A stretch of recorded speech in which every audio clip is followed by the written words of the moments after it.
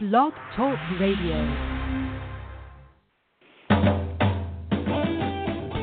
Welcome to the World of Ink Network, founded in 2011 by Virginia Grenier and Marsha Cook. Their vision was to start a radio show that helped writers reach their dreams. The World of Ink has a wonderful group of hosts who are dedicated to delivering shows to entertain and inspire listeners. The World of Ink Network shares resources that introduce tips, products, and services to help strengthen, support, and challenge those who love writing and the written word. Their hope is to bring not only authors, illustrators, and publishers together, but screenwriters, directors, and producers. New to the network will be a variety of special shows, bringing not only entertaining shows, but informative discussions on timely subjects. To learn more about us, go to www.worldofinknetwork.com or visit us on our Facebook and Twitter pages. Thank you for your support and enjoy the show.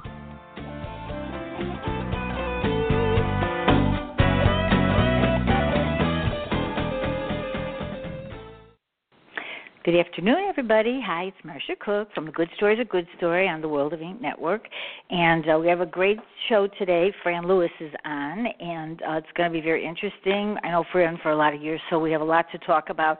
But before we begin the show, I just wanted to reach out and say my condolences for all that happened in Nevada. It was just very sad. We canceled the show last night because I just felt like we were all watching the news and trying to see what was going on. So today we're back, but we are very sorry, and I hope this never happens again because it's quite disturbing and so sad.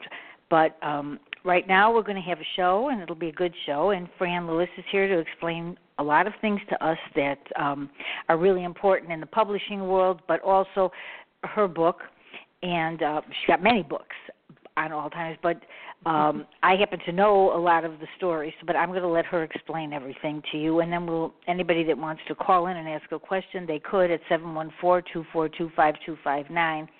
I'm not seeing the chat room, but Fran can, so if there's anything, she'll let us know. Fran, hello. Hello, Fran. I'm here. I know, Hi, we talk all the time, so it's not unusual to be hearing you. But before we do anything, I want you to tell everybody what you do, and then we'll get into a conversation on all the things that are important. Go ahead. Well, they tell me I'm a book reviewer. And you are. I've been reviewing books for quite a number of years. My reviews stand as rated and written.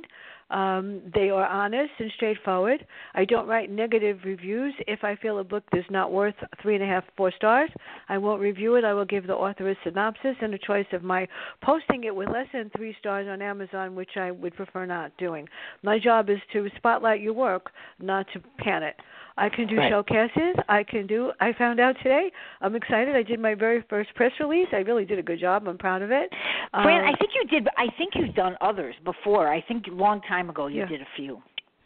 I've done a few press releases before. Yeah, I did them for other people. So you're not new at all of this. You're very experienced at what you do. So that I want to just get across there, because I do talk about you a lot on the shows. Yeah.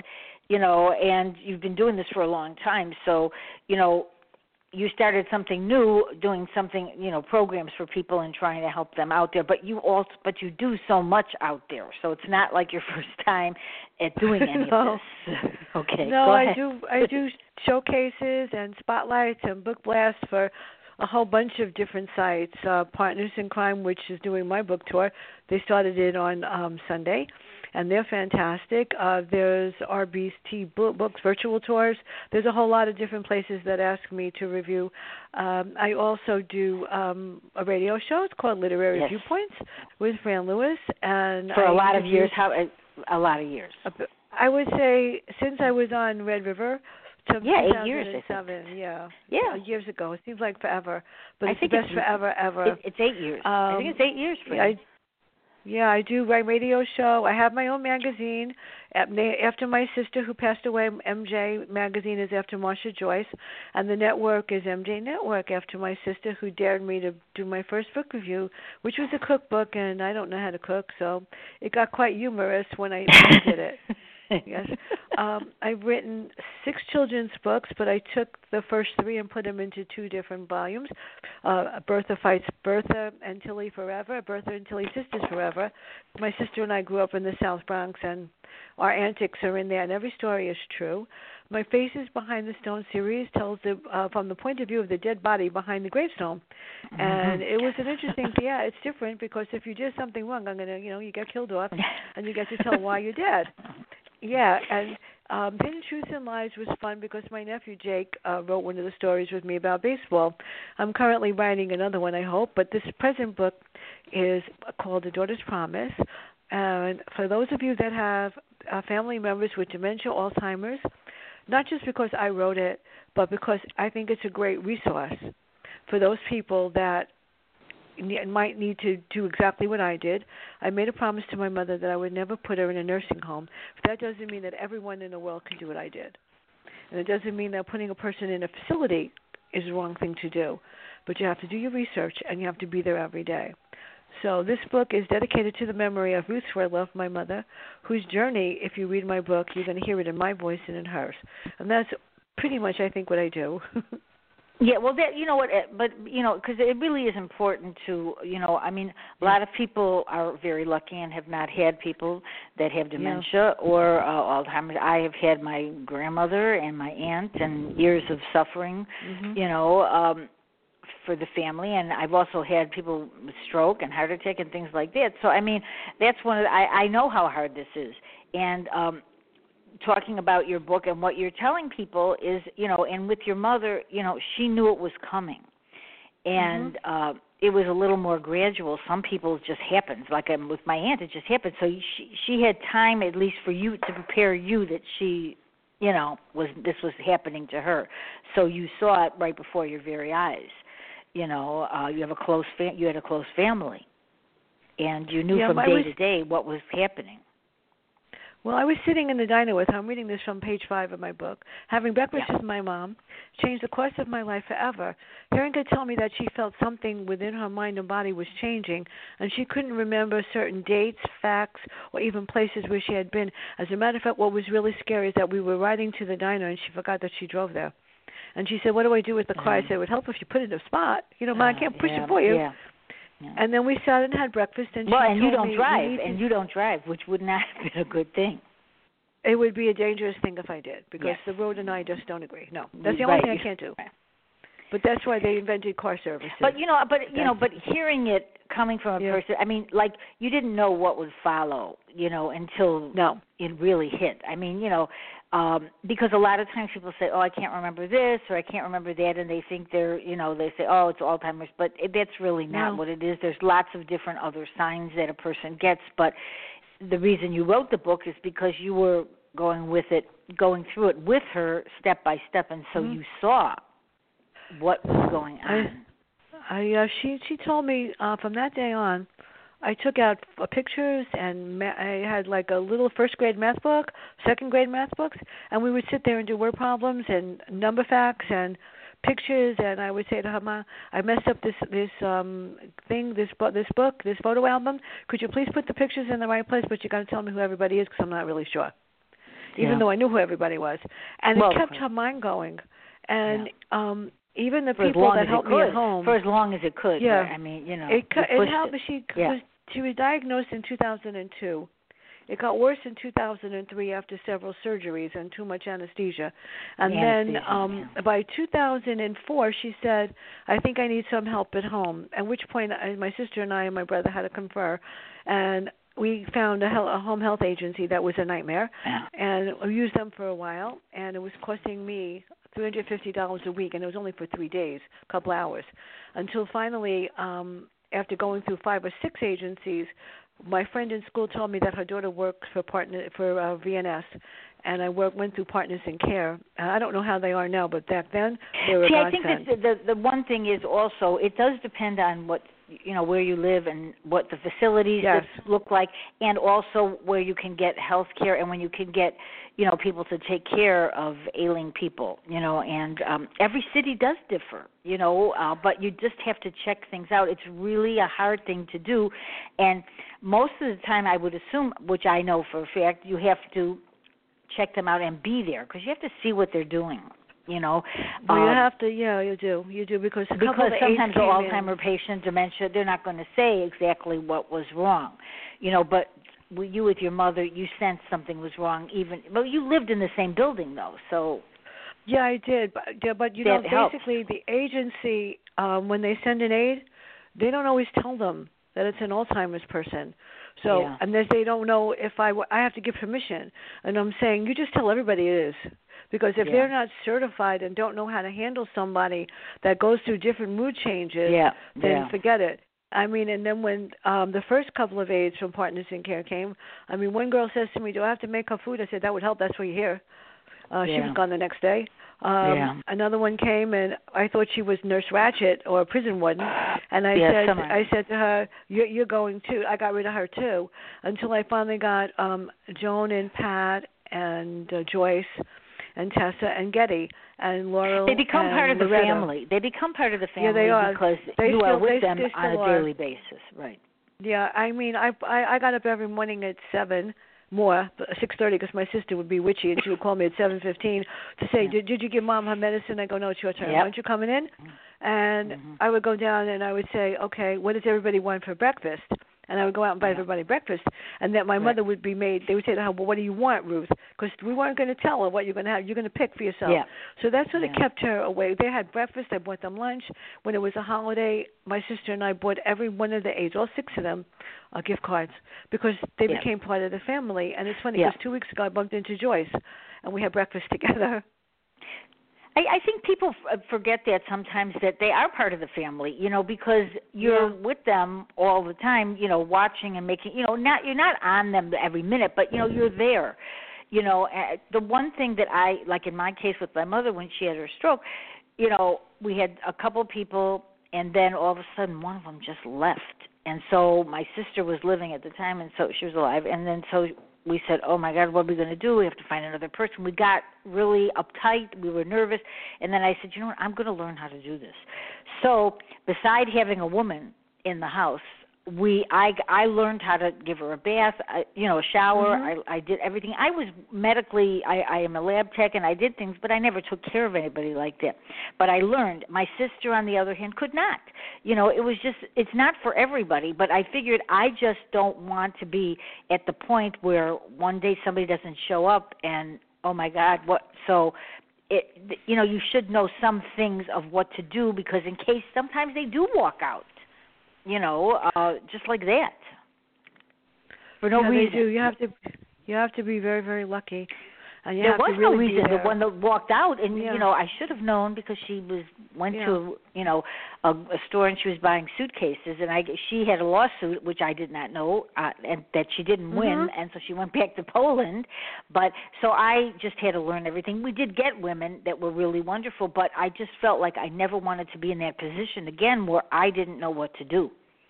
You know, because it's not, it's hard. You don't know sometimes. You know, it's a lot of things that you have to learn. And in your book, you do say, the change of clothes and what they need. And that's what those are the common things that they need to know. And you're not born knowing this. So in your book, you do say what kind of skills that, you need people, if you're not going to do it, what they have to do. Because you're right, they don't always know it's Alzheimer's patient. No, but you have to understand that their behavior is unpredictable, and you have to be sensitive to the person. I mean, my mom said things that were awful. I mean, I would walk in, and she would say to me, you could leave now, the good one is here, meaning my sister. Yeah. And I said, oh, well, good, I'm going upstairs to watch television, do you mind? I mean, and I would come down, and she would say to me, I don't like what you're wearing. And I go, well, do you have something in your closet I could borrow? You have to have a sense. I mean, I won't even tell you. When one day she looked at me, she said, you look like a streetwalker. I go, Ma, it's about time you got my profession. And you know, all this time I was an educator. And it is true though. You do have to because you need to you do because if you don't, you'll be crying. I mean, you have to, learn how to do things and that you've never done before, but you also have to, have a sense of humor about you because otherwise it becomes. It becomes very difficult. And, my mother didn't have Alzheimer's, she had aphasia, which meant she couldn't from a stroke, she couldn't say certain words.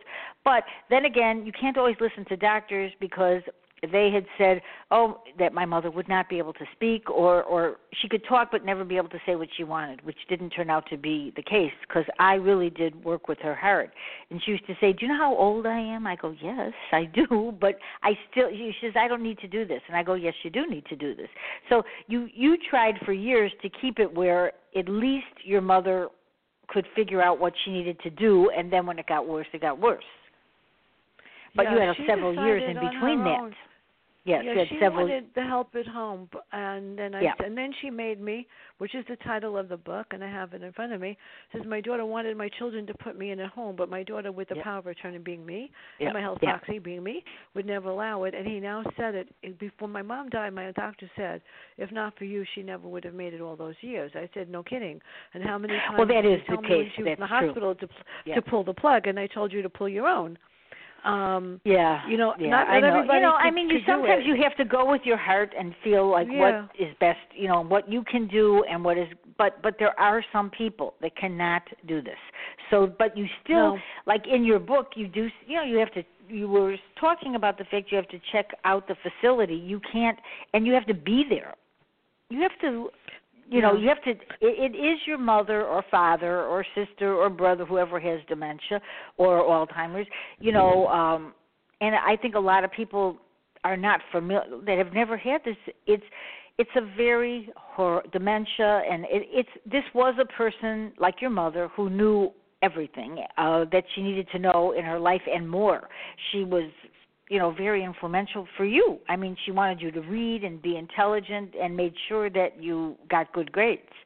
So your mother had another life, and that's one of the things people have to realize, that whoever is in that position, they had a regular life before. This isn't how they, this isn't what they intended on their life to be, but what are you going to do? It happens.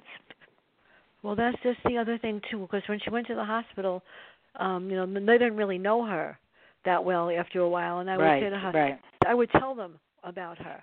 I mean, my mother made me read 10 books every week and take notes, which explains why I remember everything I read. Yes, exactly. If she didn't like what I was wearing, and this is a true story, I came down one morning because I had a reading group at 6:45 in the morning, and she said to me, "You're going upstairs to change." And I go, wait a minute, who made you so smart so all of a sudden? Yeah, right. She said, I don't like what you're wearing. And this is like in between before she got really bad. And I said, I went up to change. She called my principal to tell her I was going to be late. Seriously. And when I got to school, my boss, she called me in and she said, if your mother doesn't like what you're wearing and you're my assistant, you think I'm going to let you stay here? I go, yes, Ma. I didn't know whether to laugh or cry. But for those people that want to have an idea, the signs of Alzheimer's, it just creeps up on you. If you ever see, one of those memorial candles and how slowly the flame goes out until there's nothing left but wax, that's Alzheimer's. So if you forget memory loss especially of recent names, places, and other information, confusion of time and place, struggling to complete some familiar tasks such as brushing your teeth, finding the appropriate words to say in a sentence, difficulties in judging situations, and changes in mood and personality. But let's say you put your keys on your dresser and then 5 minutes later you remember they're there.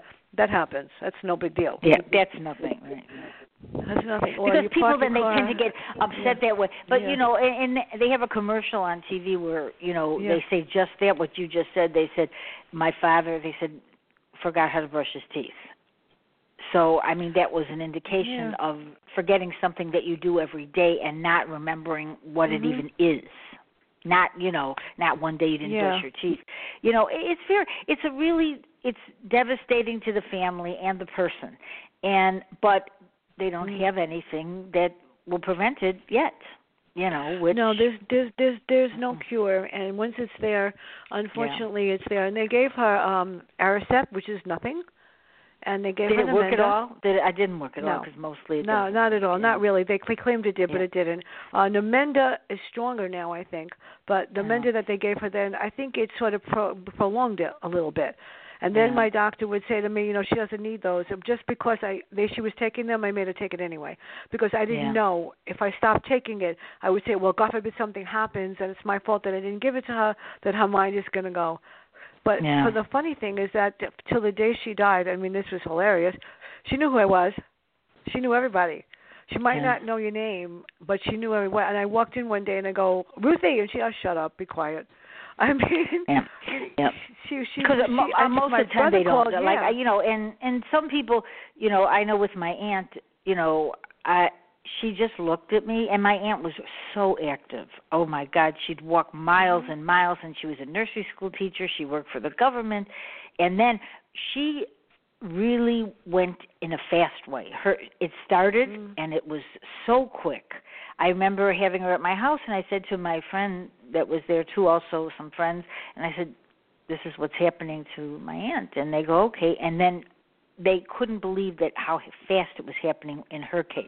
But she sat there in the nursing home, and she never, I would put my hand in for nothing, and some people get it that way where they don't do anything.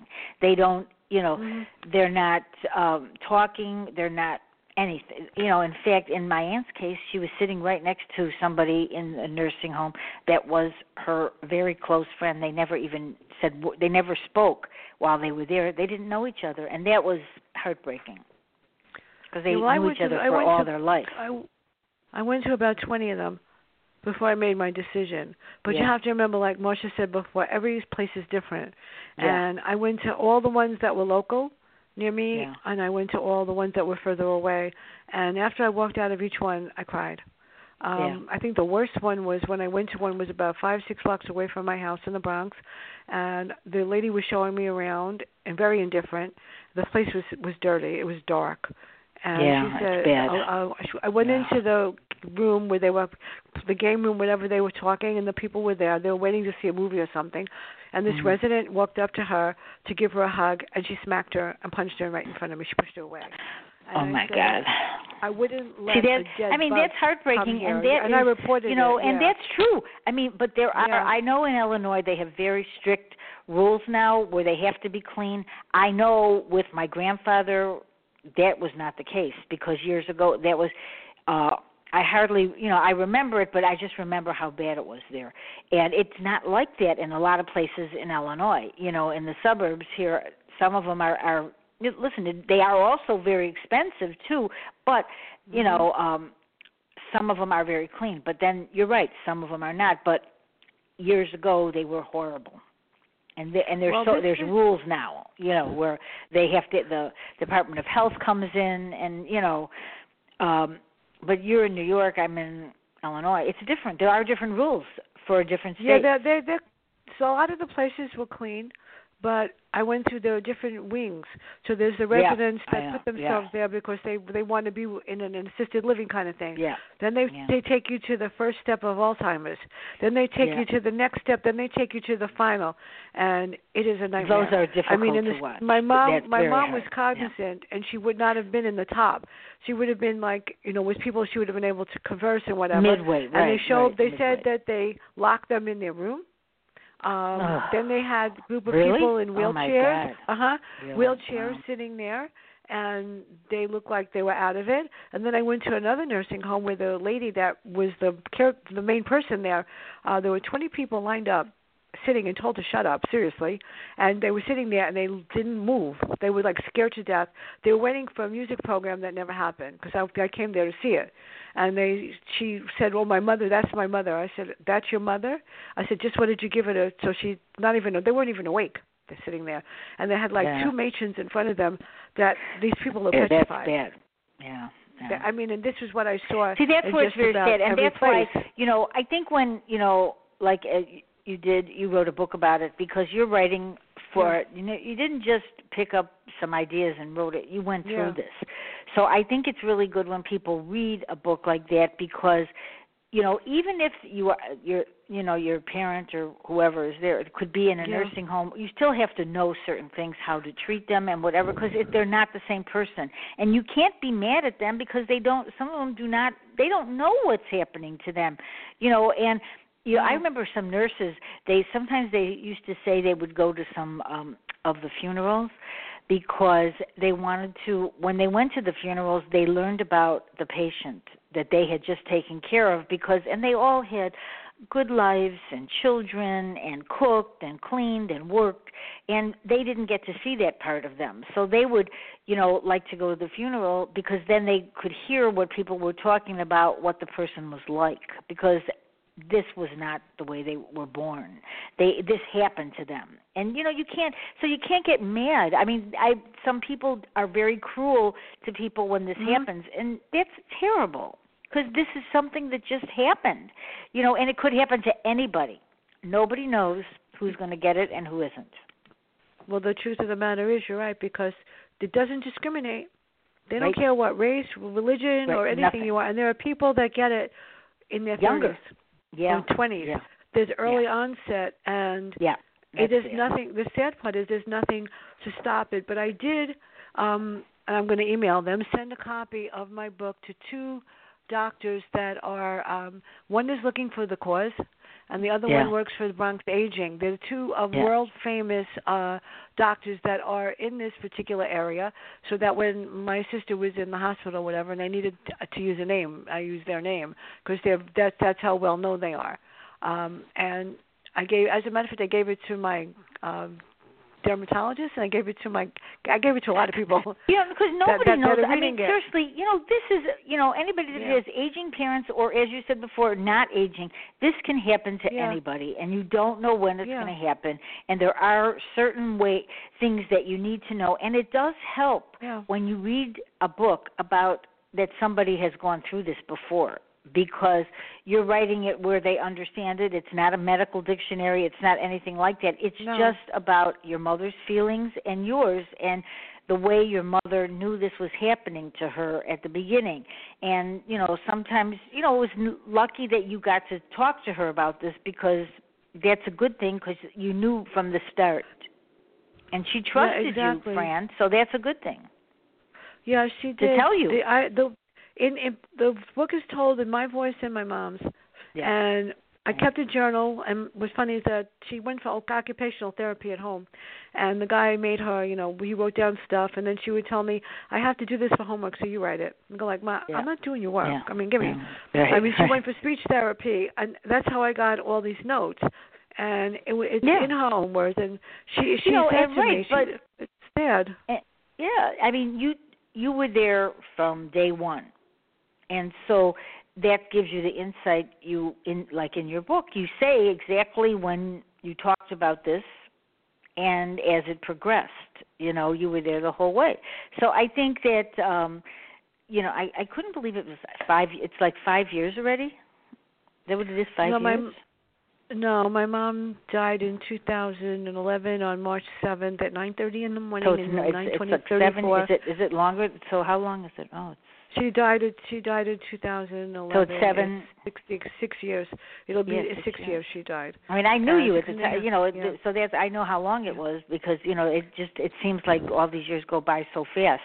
It seems like yesterday, and we were sitting there in the hospital room, and they were coming in to see if they could take off the trach or the breathing tube, and I walked out for 2 seconds. As a matter of fact, they had called me that night about 9 o'clock. It was a snowstorm, and they told me to come to the hospital. And the physician assistant that was working on her, I didn't like something that she said, so I kicked her out. She said my mother, they were giving her blood, and they said she doesn't deserve blood. I said, you don't deserve a lot of things, and you don't want me to tell you what I think. And I called my doctor at 4 o'clock in the morning. They said that to you? Yeah. What do you mean? She said to me, she's using up the blood. Your mother shouldn't get the transfusion. She's going to die anyway. I said, well, I'll tell you what, you give her the blood anyway. I said, and if she dies, I know who to blame. And I didn't mince my words, and I called my doctor at 4 o'clock in the morning. I said, that we know.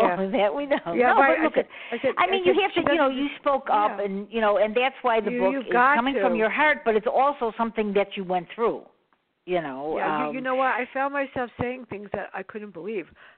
I mean, my mom had. It's a very hard. You're in a hard position. It's a terrible position. Well, you're speaking for that person. Yeah, well, try dealing with Medicare, Medicaid, ENS, and Partners in Care. I do know about that. Because for my mother, it's very difficult. And I think that anybody that when they write a book about this and explaining it, I think these are things that people don't tell them. If you call like a Medicare office or one of those, they're not going to tell you these little tidbits here that you're saying, because these are things that happen. They're just looking at the number there, and what benefits or whatever they can offer. But you're looking at it, what really happened all the way down the line, and how it is hard. Well, my mother had 12 hours because I had a great nurse, so I got the first 12 hours. But then the next 12 hours were $1,432 a week. Yes, exactly. It can be for the nights. And then finally, it was an awful thing, but it turned out to go in my favor. The 8 left my mom on the street corner on August 13th, 2005, in 105-degree weather. And then when she comes upstairs and she said to me, I can't find her. I went into the store to buy something and your mother wasn't there. I said, well, how could she not be there, genius? She was in a wheelchair. Some guy on the street found her, called 911 and took her to Einstein Hospital. Oh, my God. And I'm saying, and I had no idea who he was. So I stopped this is the police. The whole thing. I think people don't realize all of these scary. things. Yeah. I got to the hospital finally. She looked at me and she said, it's about time you got here. I was like, excuse me? No, but you've given people an insight to, what they need to know, and whether they want to put them, or nobody wants to put their parent in a home, or they want to have, people taking care of them. These are things that you don't, life happens. We don't know from day to day, and somebody could have an operation, and then as you know what happened in your stories, it just doesn't work out that well, or they have a brain problem and they need, they're younger and things happen and they don't make it. So there's a lot of things that we don't want to think about, but sometimes we have to. It was scary. I walked in. I had to make a decision because I was teaching and I was doing reading and I was the dean, and it was a hard decision, sort of, to decide after 36 years, I'm not going to do this anymore. And the students in my school were hysterical crying. You can't leave. You're the only one that anybody listens to. They don't listen to anybody else. But you did. You made that choice. Yeah, and now I know, it's funny because they're all on Facebook. And I put my book out, or I'll put my show out, or they'll have a birthday, and I'll say, this is, Mrs. Lewis, whatever, happy birthday. And they'll say, it means more coming from you than anybody else because you made me learn to read. I go, yeah, didn't I? So, and I think, makes me feel and good. I think we didn't do this yet. I want to tell everybody because I want to talk about your other part of your career here that is, that people are wanting to hear about. But I want where they can get the book, and you can get Kindle the book on and the paperback. Amazon paperback, Amazon Kindle, Barnes & Noble, Kobo Books, Books A Million, anywhere. Mm-hmm. It's everywhere. Yeah. I didn't realize it's even in Japan. I'm serious. It's on Amazon Japan. No, they are. Amazon China. I don't think people realize that. I know that. They are. They're all international.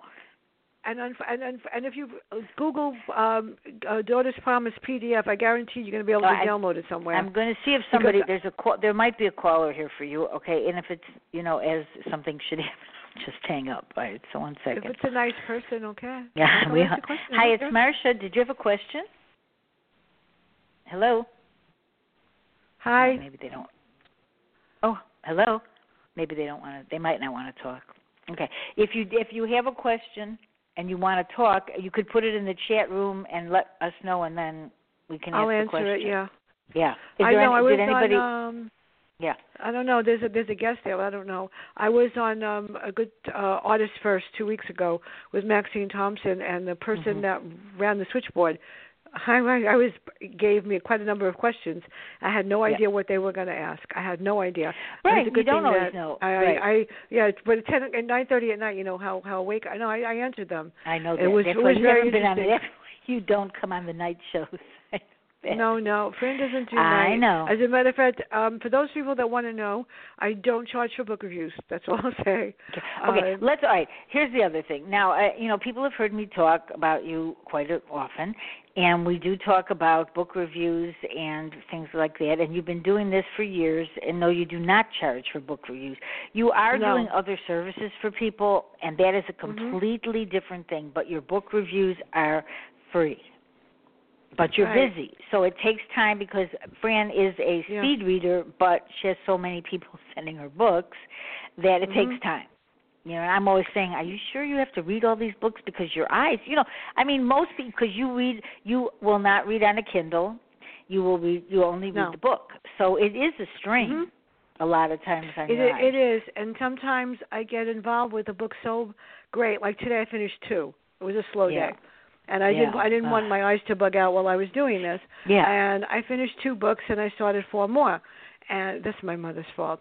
Seriously. Yeah. Yes, it is. Yes. Yes, she did. She was tough. True. You know, Hebrew lessons, but violin, your regimen, piano. look, you have a routine and you don't break it. Yeah. You read the book, you make up the questions. If you're going to have an interview with the person, you do it right at that point, and then you write. And Fran's book reviews, there's no doubt, they are longer than others. However, it's like a synopsis, and anybody that's an author or screenwriter knows there are so many times when you need a longer review because actually most of the time if you're doing blogs or whatever, there's other things you want to put out rather than just one sentence or 2 because that is not enough. So you can take Fran's book review and synopsis part and use it in other ways, and that is so helpful to an author because I myself and a lot of authors do not like writing synopsises. And I've said on my show many times, you absolutely get what the person means. And I think explain that because a lot of times people write a book and they don't know how to put it in the words exactly of what the book is about. So what would you have to say? How do they do that? Because people don't know how to do that. It's not easy. When I read a book, and if you send me your book, it'll never be the same. I write in the book. I circle it, I underline, and I write next to the sentence, use this, don't use that, delete that. Yeah. Then I go back and I write the review. But then I look to see, a professor in college when I went for my reading master said, always look past what the print says. Go past what's on the page and find what the author is trying to say, the author's message. And teaching kids the main idea of what the author's trying to say. My kids know how to do it. But, I mean, I just read a book yesterday, and I'm saying to myself, okay, this character is dead, and he's coming alive, and they put him back to life again, and how the heck is he going to be doing this? And then all of a sudden, I realized at the end, I said, oh, yeah, that's why he's there. That's why the man wrote the book, to teach us that there are second chances in life, and we have to appreciate it the way it is. It's hard. Right, it's not an easy thing. But you have to look past you can't look at the back cover. You have to read the book and then say to yourself, if the character was speaking to me, what was he trying to tell me is the message that the author's trying to say. And it's not easy. I mean, it isn't easy because sometimes somebody writes a whole book and then you go like, all right, now what is this book about? And that's not a bad thing necessarily to finish, but you sometimes have to delve into it and really figure out what exactly happened. And, sometimes you have to say, like even with, if you're trying to write a log line, which is something for a screenplay, just that's 2 hard, lines. You go you have to say it out loud. Say, okay, now what is this book really about? Because you don't have time to sit there and write a whole page. You only can put in very few lines in certain things, so they don't allow it. So you have to really know. So you get a reader to, and I think it's really difficult to do that. It's not easy.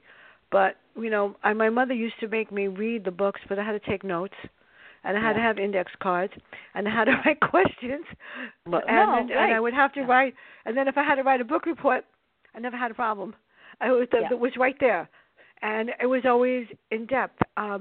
But a lot of people don't do that, and it's very good if you do because you sometimes when you write things down, people don't want to write anymore. They want to put everything on the computer. But sometimes when you write something, I find that it really sticks in your head, like, more than if you're writing it on the computer. If I actually, if I have a list, if I write it down, I go like, oh, I won't forget it because I see that I wrote it.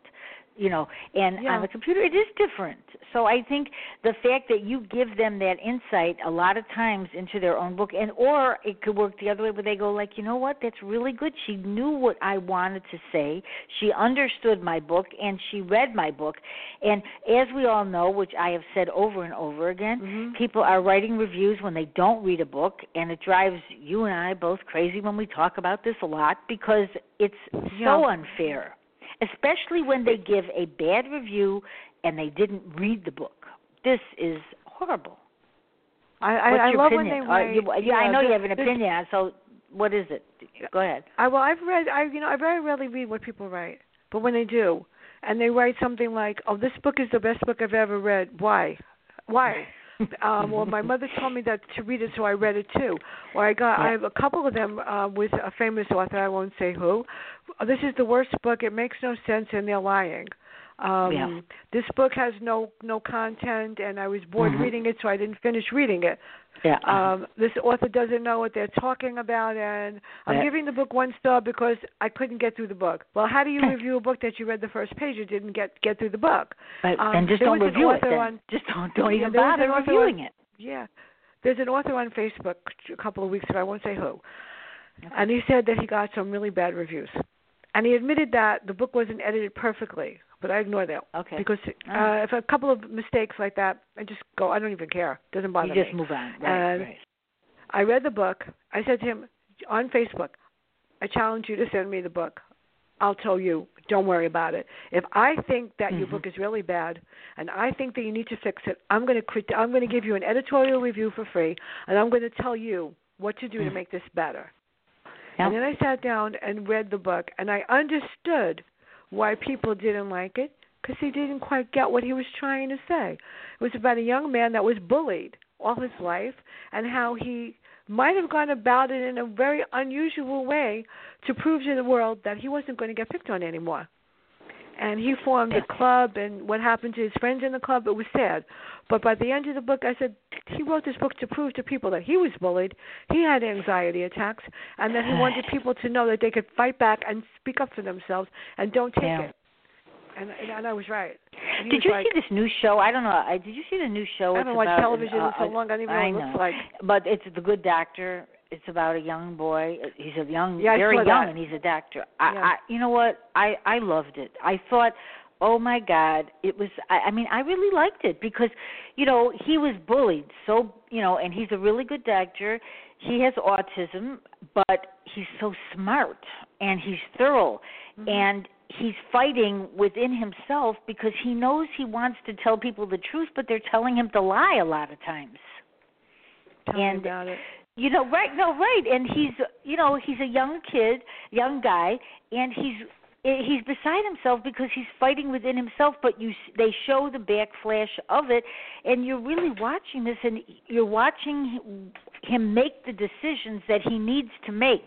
But like you said, bullying, you wrote a lot of books about that, with your other books, with bullying, and it's really a subject that people don't talk about. They talk about it, but not enough, because you and I both know if you go on Facebook and Twitter, whatever, well, not Twitter as much, Facebook. Facebook, I think they really destroy each other on there. They have fights with each other, and they don't even really know each other, and it's like they're 5 years old. Yeah, they enjoy telling each other off, but there are schools, and I'm reading a book called The Mean by Long, and it's about high schools. I'm getting bullying. My nephew's high school has a no tolerance for violence. So the minute there is something, you get suspended. You get sent home. Not every school has it. But the saddest part was 2 days ago, I watched the news, and my public school, where I went to school, in elementary school, I went to school in the South Bronx on Mohegan Avenue, Pier 67. Pier 67 is now a high school, and there was a murder. There was a stabbing. And I cried because it wasn't the best school. I was in the South Bronx. It was tough. Yeah. But the principal, both of them back then, they wouldn't tolerate that. And there's no metal detectors in the school. And how do you have a high school in New York City without metal detectors? Really? Well, this is a whole different discussion, and that's true. And the fact is, bullying, there always is going to be bullying, unfortunately. And it's a shame, but because, some kids don't even tell their parents or, the principals, they're afraid, they get that they're afraid. and it's sad, yeah, but the thing is, their whole life, they go through their whole life with these memories, and every move they make, it's always in back of them of how they got bullied. And you can't get rid of that. I don't think people ever get rid of what people said to them when they were young, older, but I mean, certainly in school. You don't. My 6th grade teacher knew I was extremely smart, and I had perfect grades, but my aunt was a teacher in the school. Yeah. And there was a writing contest, and I won the contest for the school. And she said, I'm not sending it in because your aunt helped you write it. I go, excuse me, and it was the first time I ever spoke up. Yeah. I said, I wrote this composition in class, did not know that I was writing it, and obviously I must have a brain and write it. And I've never, ever spoken up to a teacher because I wasn't going to take it. The class turned around and said to her, she deserves to win because she's great. No, her aunt helped her, and I won't repeat what I said and walked out of the room. I never got in trouble, ever. But, you wrote that in your book also, and with your mother's story, in your book. It's in you Bertha wrote that Fights you Back. You didn't really ever get in trouble. No, which is amazing. No, there were bullies in my school, and at that time I weighed like 200 pounds. I was huge, and nobody messed with this girl, and I never realized that I could be tough until I got into junior high school, and the school was tough, and the kids were different, and I just didn't put up with it. I just wouldn't take it. And I became, my own person. You don't forget things like that. I mean, those kind of things stay with you your whole life, I mean, I know, because I was heavier also in school, and I remember certain things people did, and you still, to this day, you remember them. Now I'm not, but it doesn't matter to me. It's still in your head. And it does matter sometimes because it sticks in your brain. And sometimes, but now, people are really cruel to each other. I mean, not just about weight, but I mean on other things. And it's sad, and in some ways I'm glad that we didn't have that, the Facebook and Twitter and things like that years ago, because I think it's probably something that a lot of these kids are going to have the rest of their lives in their mind. People are criticizing and saying things, and certainly some of these people, they don't even know each other, and they'll never meet. Yeah, the sad part is that there's cyberbullying, but I'll tell you, it wasn't the kids that bullied. It was the teachers. Some of the teachers, teacher, and she said she was just, my aunt was a teacher in the school, and she wanted the top class. She did get the top class. She had the music class. She had me. I was in the music class, and she resented that my aunt was up for assistant principal or whatever, and it didn't matter. As a matter of fact, my happiest 2 days of school were the days she was absent. I was really glad. Do you think these younger kids that are bullies turn out to be adults that are bullies? Are those some of the people that you think? Yeah. As a matter of fact, I mean, I dealt with child abuse from parents that abuse their kids, and their same kids will grow up to do the same thing in some cases. Yeah. And I, as an educator, till this day, I mean, if I see something I don't like, I'm going to say something. Yeah. And I reported cases of verbal abuse, bullying. Verbal abuse is a horrible thing. Yeah. And the kids are good at it. I was even better at it. But there was a kid that said something, and I said, I want you to look at your face in the mirror. I want you to look at his face in the mirror. And I want you to think about what you said. And I want you to think about how it made this person feel. Look at his face. And the person turned around and said, I'm sorry. I was wrong. I said, how would you feel if he says it right back to you? Yeah. I mean, I wouldn't put up with it. And as the dean, I put up with even less. But in my class, never. And I taught the toughest kids in the school. I had all the ones that nobody else wanted. And I learned, you know what? I'm not going to tolerate it. As the dean, I'll never forget it. Two boys came up and they were going to kill each other. And I go, one knee went on one kid, one on the other. And I go like, I dare you to break my hold. And they didn't. They couldn't. And I called their parents, and one kid said to his mother, if she didn't hold me back, I probably would have killed the kid, and she prevented me from doing that. So the mother said, whatever you did was right. Because as the dean, unfortunately, I had to break up fights. And I was lucky so that in there were all your people in my books, school. I mean, even in your other books, I mean, Beyond the Grave, all of your other stories, you do have a point to writing whatever you've written. So I mean, you just, have you ever thought, which I know, but I think it would be maybe a good idea to write something lighter? I'd like to see you write something light. I wonder how it would be. I attempted to do it, but it just because you are funny at the same time. I have a story that I wrote, and I've never published it in a book. It's called "Dating Can Be Dangerous" by Henrietta Jones. Okay, you should. I mean, you should probably put it out because it would be nice. I might put it in my next Facebook book. I may put it in my next Facebook. I might. I might put it in the next Faces book if I ever finish. So are you looking? It. Well, let's talk about your magazine before. I don't want to forget everything, and I hope I have you on again soon. But okay, so your magazine. Are you looking for contributors at this time, or? I'm going to start looking for contributors. Believe it or not, for MJ11 in November, and I would like different types of articles. Speak out on whatever makes you happy, as long as you keep it clean. I don't care. I would love to know what people think about this thing with the football players kneeling or standing. I would love to know what people think about that. I'm not going to give you my opinion. Everybody's entitled to their own, but okay. I would like to know opinion when you say that, right? It's freedom of the press. We all believe that because we're authors. Freedom of the it's whatever press, they write. But that's an interesting thing to put in. Yeah, that would be a good idea. Yeah, I have my own viewpoint. Viewpoint on our new president and what you think about some of the things that he's doing, or what you think about any other politician that we're doing. You can write about Alzheimer's. If you have an issue that you want to write about, autism. My nephew is autistic, and you would never know it.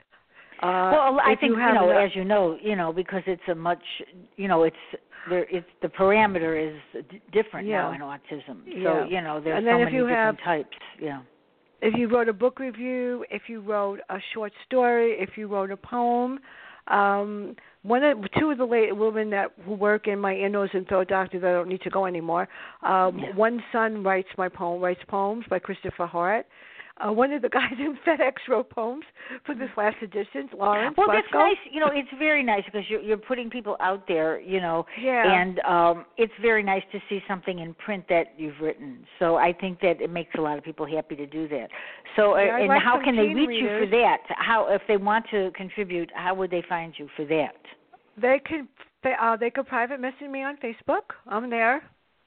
And or they can always ask World of Ink me. They can always ask me, or Virginia, and I'll get it to Fran, and I'll get it to you. Yeah, get it to me. But the easiest way is to private message me in Facebook, and if you tell me what you want to write about or your article, I will tell you how to send me the information. If it's not perfectly edited, don't worry about it. That's why I have Maxine. She does it, and that's why I have me to do it. I would love some articles on fashion. I'd like some articles on how kids feel about uniforms in school, or how they feel about the dress code, or maybe some of them don't worry about the dress code. Right. Well, I think in some places, I know in Chicago, I've heard sometimes they're loosening it, and some are tightening now. So it's it's really up in the air. It depends on what school it is and the principal's decision on what they feel like having. That's an interesting thing to have as an article to see what people are doing. Yeah, I'm curious to know what people think about Common Core math. My niece had math problems the other day, and she texted me a picture of the math problems, and she was impressed because she said she was the only one that got it right because I helped her do it. Well, listen, you can't blame parents because they don't really know how to do this. It's not, a lot of this new math is not really what anybody learned. So, you can't help your child. You wouldn't need this. You wouldn't need what she learned. You would do a different way. And I read it, and I'm going like, Penelope, you read the first one right, but you read the rest of them wrong. And she's really smart. And she said, do you think you'd help me? I go, not to worry. And then all of a sudden, after I gave her the answers, I put one of the questions in the search box. I found the page that the teacher had, and I found the answers, and I'm saying, well, that's pretty good because my answers were right. This is one thing I don't want to forget to ask you, because I think people would like to know this. Okay, so I have a book, and I'm done with it, and I'll get some reviews, whatever, but what do you think they need because a lot of people are asking me what they need to do and how many book tours and what should they do, and not everything is going to make them sell books. But is your advice on what they should do for the immediate, certainly when they're independently publishing, what do they need to do that will really help them, maybe not sell books, but get out there? Well, you have to get credible people to review your books. And if you don't want, me to do it, or I can't do it, or you have a, print copy, that's fine. You can go on the yellow pages of book reviewers, of which I am in there. You can, pick the people that you want to review your book, and then decide, whether you want them to review it. You want people that are credible. You want to read their reviews. Well, you want to see what they write. Like you read all different types of books, but a lot of only times erotica, people, I won't. And if you don't, and you make that clear, okay? And so the fact is, that's important that somebody reads, that somebody isn't giving you a review that doesn't like the genre that you're writing in. Exactly. I love nonfiction. I love memoir. I love true crime. I love mystery thriller. I hate self-help. Very rarely do I take those. It depends on whether there's a certain message. Like Pastor Michael, who's on Facebook, is a close friend of my niece, and I read some of his books about his life as a pastor and other things. And he knows that I'm not Christian, but I did do the reviews, and the books were very helpful. And like I was supposed to have on. I was having Sam Oliver on, which he's a very calming individual. That was the show yesterday supposed to be, but he'll be on again about stress. He's a minister. You don't have to be a certain religion to be able to listen to people that are spiritual and try to get people on the same page. Because people are very stressed out. So I'm going to have Sam on really soon, because I think that like you're saying, it doesn't matter what religion you are. It just matters the message out there. And well, people maybe he can do something about this thing that had happened in Las Vegas and how people should handle it. Or maybe I just felt yesterday was not the time. Right. We you have to digest this a little, because it's very difficult, and I happen to see a lot of people on Facebook that I know that have had people there in Nevada and are having surgery. It's serious. I mean, it's just not like one surgery. There's a surgery for people are having 2 surgeries. They can't get some of the bullets fragments out. So, I mean, yes, I think in time we are definitely going to need to have some people on talking about these things, because this is hard to. Here they are, these young people. Let's just say they went to homecoming. They're 17, 16, and all of a sudden they went to a concert, and then that's the end.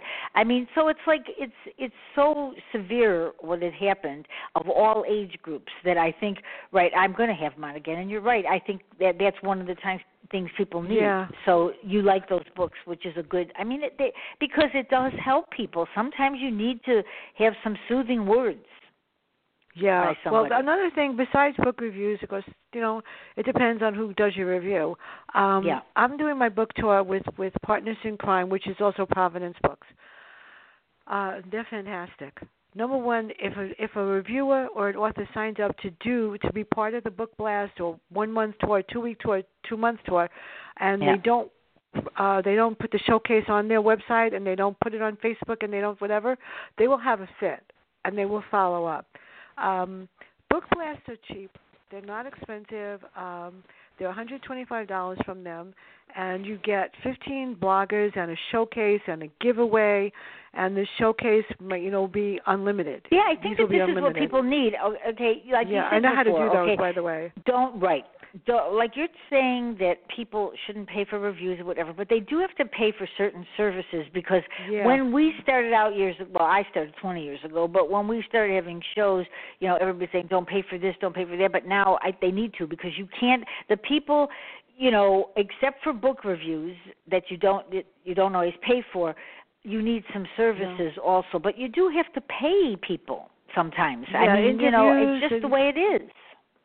Yeah, you need interviews, online interviews, which mine is on there for A Daughter's Promise. I have a showcase that an author did, and the showcase includes an excerpt of the book, a synopsis of the book cover, the author's bio, the author's photo, and something about the book, and a giveaway.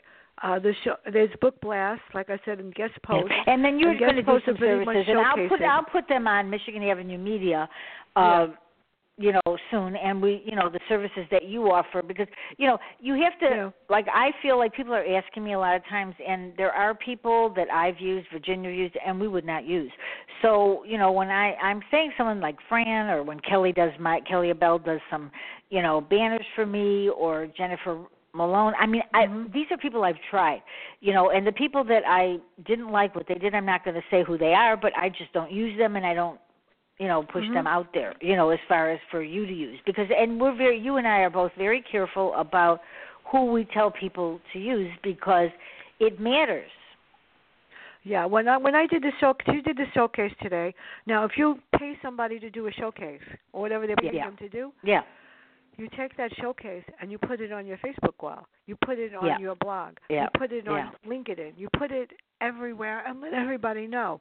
So if I did a showcase for someone, like they're doing mine, I put it out, and then Cheryl or Wendy or Gina they'll like it, or they'll say this is great, or they'll put it out again, and then my publishing company, Edit Prose, is phenomenal, and they did this book for me. And every so often on Facebook, they'll put out a hint for a review, or they'll put out, this is the reason why she wrote the book, and I'll comment. If you're going to pay for something, then you need to comment on it. Right, and I use Deadly Reads. They're helping me with my tweets. I'm writing right now. I'm finishing another book, and I mean, it does.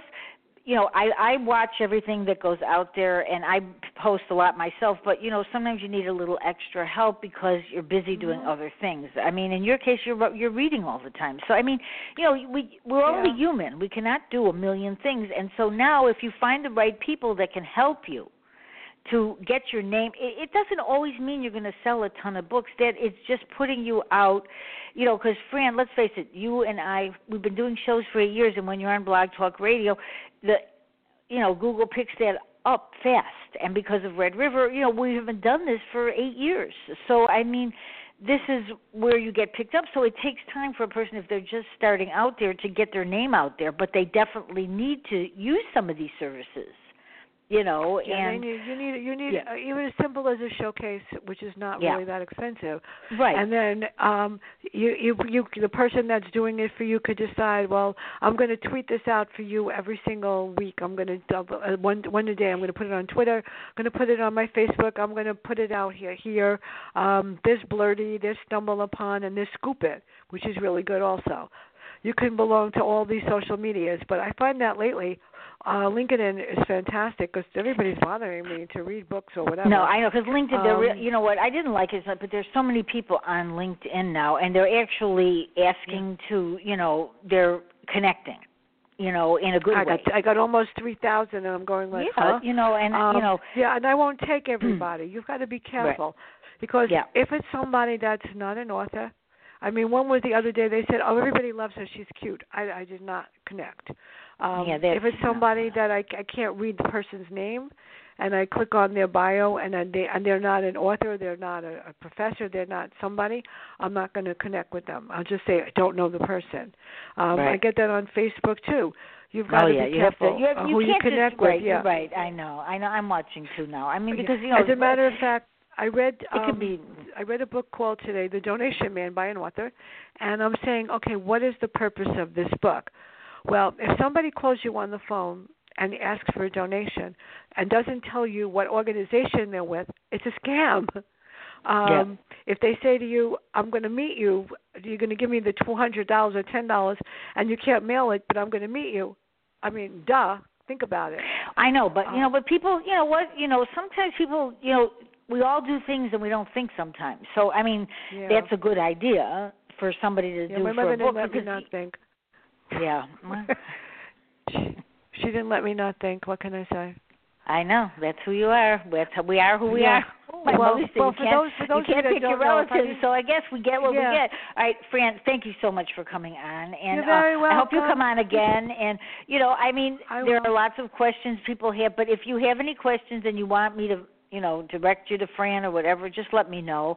I'll put some things out for on Michigan Avenue soon, but usually on World of Ink, we talk about things, and these are people that are reputable and that I use for things. I'm not sending people anywhere that I don't know who they are, because this I'm not doing. And you don't do that either, so neither of us do. We've never done that, and Virginia doesn't do it. So, that's a good thing. And the next show I have next week, I'm going to see if Sam Oliver can come on. Also, Mikey Brooks will be on. He's an illustrator and an author, and he's really good. He's done some of my illustrations. So, and Fran, when is your show? What's your next show? Tomorrow. I just got a confirmation. Who's on it? I am so excited. New York Times author J.A. Gance is going to be her A.J.P. Beaumont series, Proof of Life. You got to read this book. It's fantastic. Okay. And if there's anybody out there that wants to read A Daughter's Promise, let me know. Yeah, and what time is your show tomorrow? 10 a.m. Eastern is when the author wanted to do the show, and I'm excited that she wants to do it. And I've got 2 next week. One is a self-help book, and it's called The Ula Women That Are Wonderful, and that's on October 12th. And on the 10th is Mary Levinson, a.k.a. Allison Brooke, A Death Overdue. And her writing is hilarious. It's fun. And it's kind of dangerous. So you've got a lot going on. Fran always has a lot going on. Yeah, like we do at World of Ink. We're all busy, but I thank you so much for coming on. 50 books to review. And I certainly hope...